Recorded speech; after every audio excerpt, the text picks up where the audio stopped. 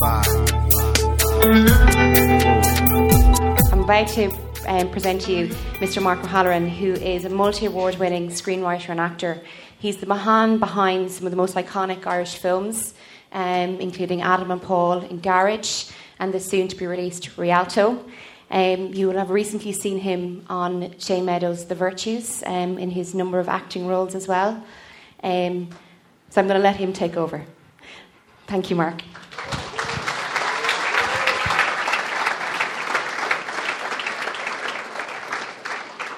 I put the stopwatch on there because I'm worried that I won't have enough to say, because actually I have nothing at all to say, but nothing's going to stop me saying it. During the course of this, just to let you know, just a trigger warning, I will be quoting Roland Barthes, and I will also be quoting Wittgenstein, so if you want to leave now, you can do so. I think that the substance of the thing unsaid or unspoken or whatever it is, the substance, what is it, the title? The substance of the thing... Not seen, exactly. The substance of the thing not seen that I wish to speak about is how you get to become a writer, or how you take a project and embody yourself as a writer when you haven't been that. So what I'm going to do is I'm going to talk about my own background, my own pretending to be a writer, and the process I went about with constructing Adam and Paul and what I learned along the way. So I'm from Ennis, County Clare. I'm the 8th of 10 children. My father worked in the Telecom Éireann, or the Post and Telegraphs as it was known back then. My mother worked in the betting office. We lived in a very small house. There was my parents' room, the boys' room, and the girls' room. In the boys' room, there were 3 sets of bunk beds, and it was kind of like a rhinoceros cage at some points. It was a very rich environment for storytelling in a weird sort of way, you could say. And in Ennis at the time, there was no cinema, which was kind of a drawback if you wanted to be a screenwriter. We didn't have a video recorder, so I didn't get to see much except what RTE showed, which was generally Chitty Chitty Bang Bang 5 times a year. Also, I never went to the theatre until I was 20 years of age. So I would say that I was kind of handicapped when it came to having the basic skills of being a writer. And when I left school, I got a very average leaving certificate. I didn't go to college. Instead, I went to Amsterdam, where I worked in a steel mill for a year, which is fabulous. I engaged in gay life when I was out there, which was fabulous. I remember the first time I stepped into a gay bar in Amsterdam. I was 19 years of age, and I just looked around at all these guys going like, oh my God. And this English tourist must have realised I looked very frightened, because here I was from the west of Ireland, wearing a Dunstores anorak, in the middle of all this high fashion. And he said, are you all right, mate? And I replied to him, are all these guys gay? That's what I said.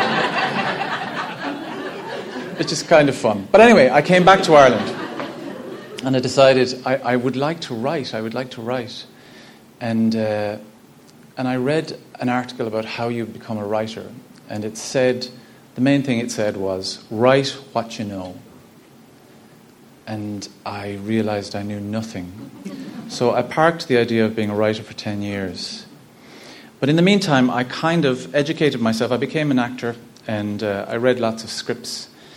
But also, I began to diarise, and the reason I began to diarise was once, when I was 21 years of age, I tried to remember something I'd done in the last year, and I couldn't remember anything. And that was kind of frightening. I thought, God, my life is slipping by, so I'm going to write every single day what I do, even if it's really boring. And I've got about, probably 30 years of diaries now. It's sort of shaping up to be one of the most boring documents in the whole history of Western literature, which is fabulous. And I look forward to the person who has to go through it when I'm dead.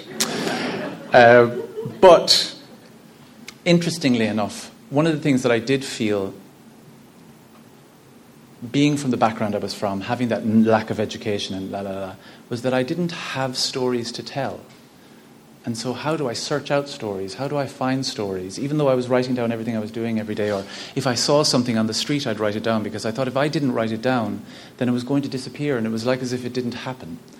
And so I began to read sort of, more intellectual books, and I read this Thing by Roland Barthes. And in it he says, there are countless forms of narrative in the world. First of all, there is a prodigious variety of genres, each of which branches into a variety of media, as if all substances could be relied upon to accommodate man's stories. Among the vehicles of narrative are articulated language, whether oral or written, pictures still are moving, gestures, and an ordered mixture of all these substances. Narrative is present in myth, legend, fables, tales, short stories, epics, history, tragedy, drama, comedy, pantomime, paintings, stained glass windows, movies, local news, conversations. Moreover, in this infinite variety of forms, it is present at all times, in all places, in all societies. Indeed, narrative starts with the very history of mankind. There is not, there has never been anywhere any people without narrative. All classes, all human groups have their stories, and very often these stories are enjoyed by people of different and even opposite cultural backgrounds. Like life itself, it is there, international, transhistorical, transcultural. And what that said to me was that not only do we carry all the history of all the narratives we learned in our families, my rhinoceros cage that I grew up in at home, or even this is my grandmother's ring, her wedding ring. And my grandmother used to live with us, and she'd sit by the fire and she'd tell me stories, and I was really fascinated. She smoked a pipe. And her husband, to-be, fought in the First World War, and as he was coming home through Birmingham in 1916, he picked up this wedding ring and he made it through the 1916 Rising in Dublin, all the way to Limerick, where he put this wedding ring on her finger, and they were married. And I thought, that's really lovely. Except the only thing is that I never met my grandmother. My grandfather never lived in, or never was in the First World War. The ring is my grandmother's, but it was given to me by my mother because she said I had lovely fingers. So through that kind of exercise that I'm just showing you, I realized you could move stories around. You can still invest a subject, an object with a story, but you can move it around. And I thought that was very interesting. I then began reading more, and I began to read from Wittgenstein. And Wittgenstein at one point said, I'll give you a very bad summation of it, and some philosopher will probably tell me I'm wrong, but he said that there's no philosophical problems in the whole world. The only thing that exists in the world are linguistic problems. And the reason for this is that language fails to say exactly what it is we mean to say. Every time we try and say something, language falls short. And in that gap between intention and the words that we speak, there is misunderstanding and hatred and fear and doubt and broken hearts and failure and all of those things. And it's for that reason that art exists. It's for that reason that we tell stories. Because if we don't tell stories, then all we're left with is failure and heartbreak and doubt and pain and all of those things. And so I began to look out my window where I was living in Dublin. And I'd come to Dublin. I'd been to Amsterdam, but the type of heroin addicts they have in Amsterdam are they don't live on the streets in the way that I saw them living in Dublin. And I was kind of shocked when I got there that there was this sort of strange dance going on, I thought, throughout Dublin, this kind of opiate junkie, I don't like the word, but junkie dance going on. I saw this boy on O'Connell Street on my first week in Dublin, and he had the needle of a hypodermic needle between one finger and thumb, and a cigarette which was burnt down to the filter in between his other two fingers, and he fell over like this. And it took him 15 minutes or thereabouts, I thought. Or it was actually about 7 minutes, I think, I timed it, of him falling down to the ground before his arse cheek fit on the ground. Now, I was studying mime at the time in drama school, and I realised that was incredible use of the body there. But I also began to think, these boys and girls wandering the city, they are given a generic name, the junkies, and we step over them. I remember saying to people, God, did you see the thing that heroin addict did on the street? And they'd go, oh, what? Oh, there? Oh, no, I didn't see anything. And so I began to keep what I called my junkie diaries, where I would look at what I saw the heroin addicts doing on O'Connell Street and thereabouts, and I'd write them down because I felt I had a duty to do it, because if I didn't write it down, nobody would remember it, or something like that.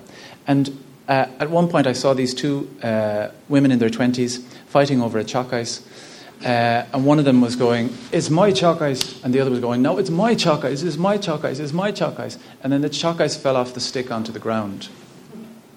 And I thought it was incredibly sad and incredibly funny at the same time. And I thought, well, that's something that I could write about. And I realized that write what you know isn't actually the truth. It's write from what you know, or it's write the experiences that you see, because narrative is all around us. It's there for us to pick up. And in fact, what I learned was, to be a writer, you actually should be getting out of the way. What you know doesn't effing matter. Get out of the way.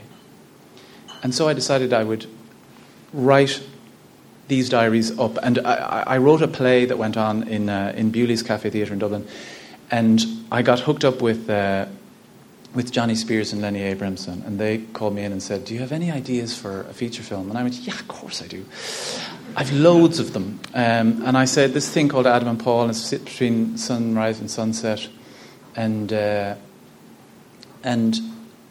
interestingly enough, Len really responded to it and to the scenes that I sent him.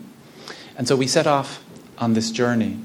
And one of the things that I learnt was, taking on the Wittgenstein thing and encouraged by Lenny, who taught me so much about what it is to be a writer, I wanted to write scenes in which I pushed characters, and I've continued to try and do this in all the writing that I do, which is to push characters into what I call, and it's really pretentious, but I don't care, is I push them into what I call the borderlands of articulacy.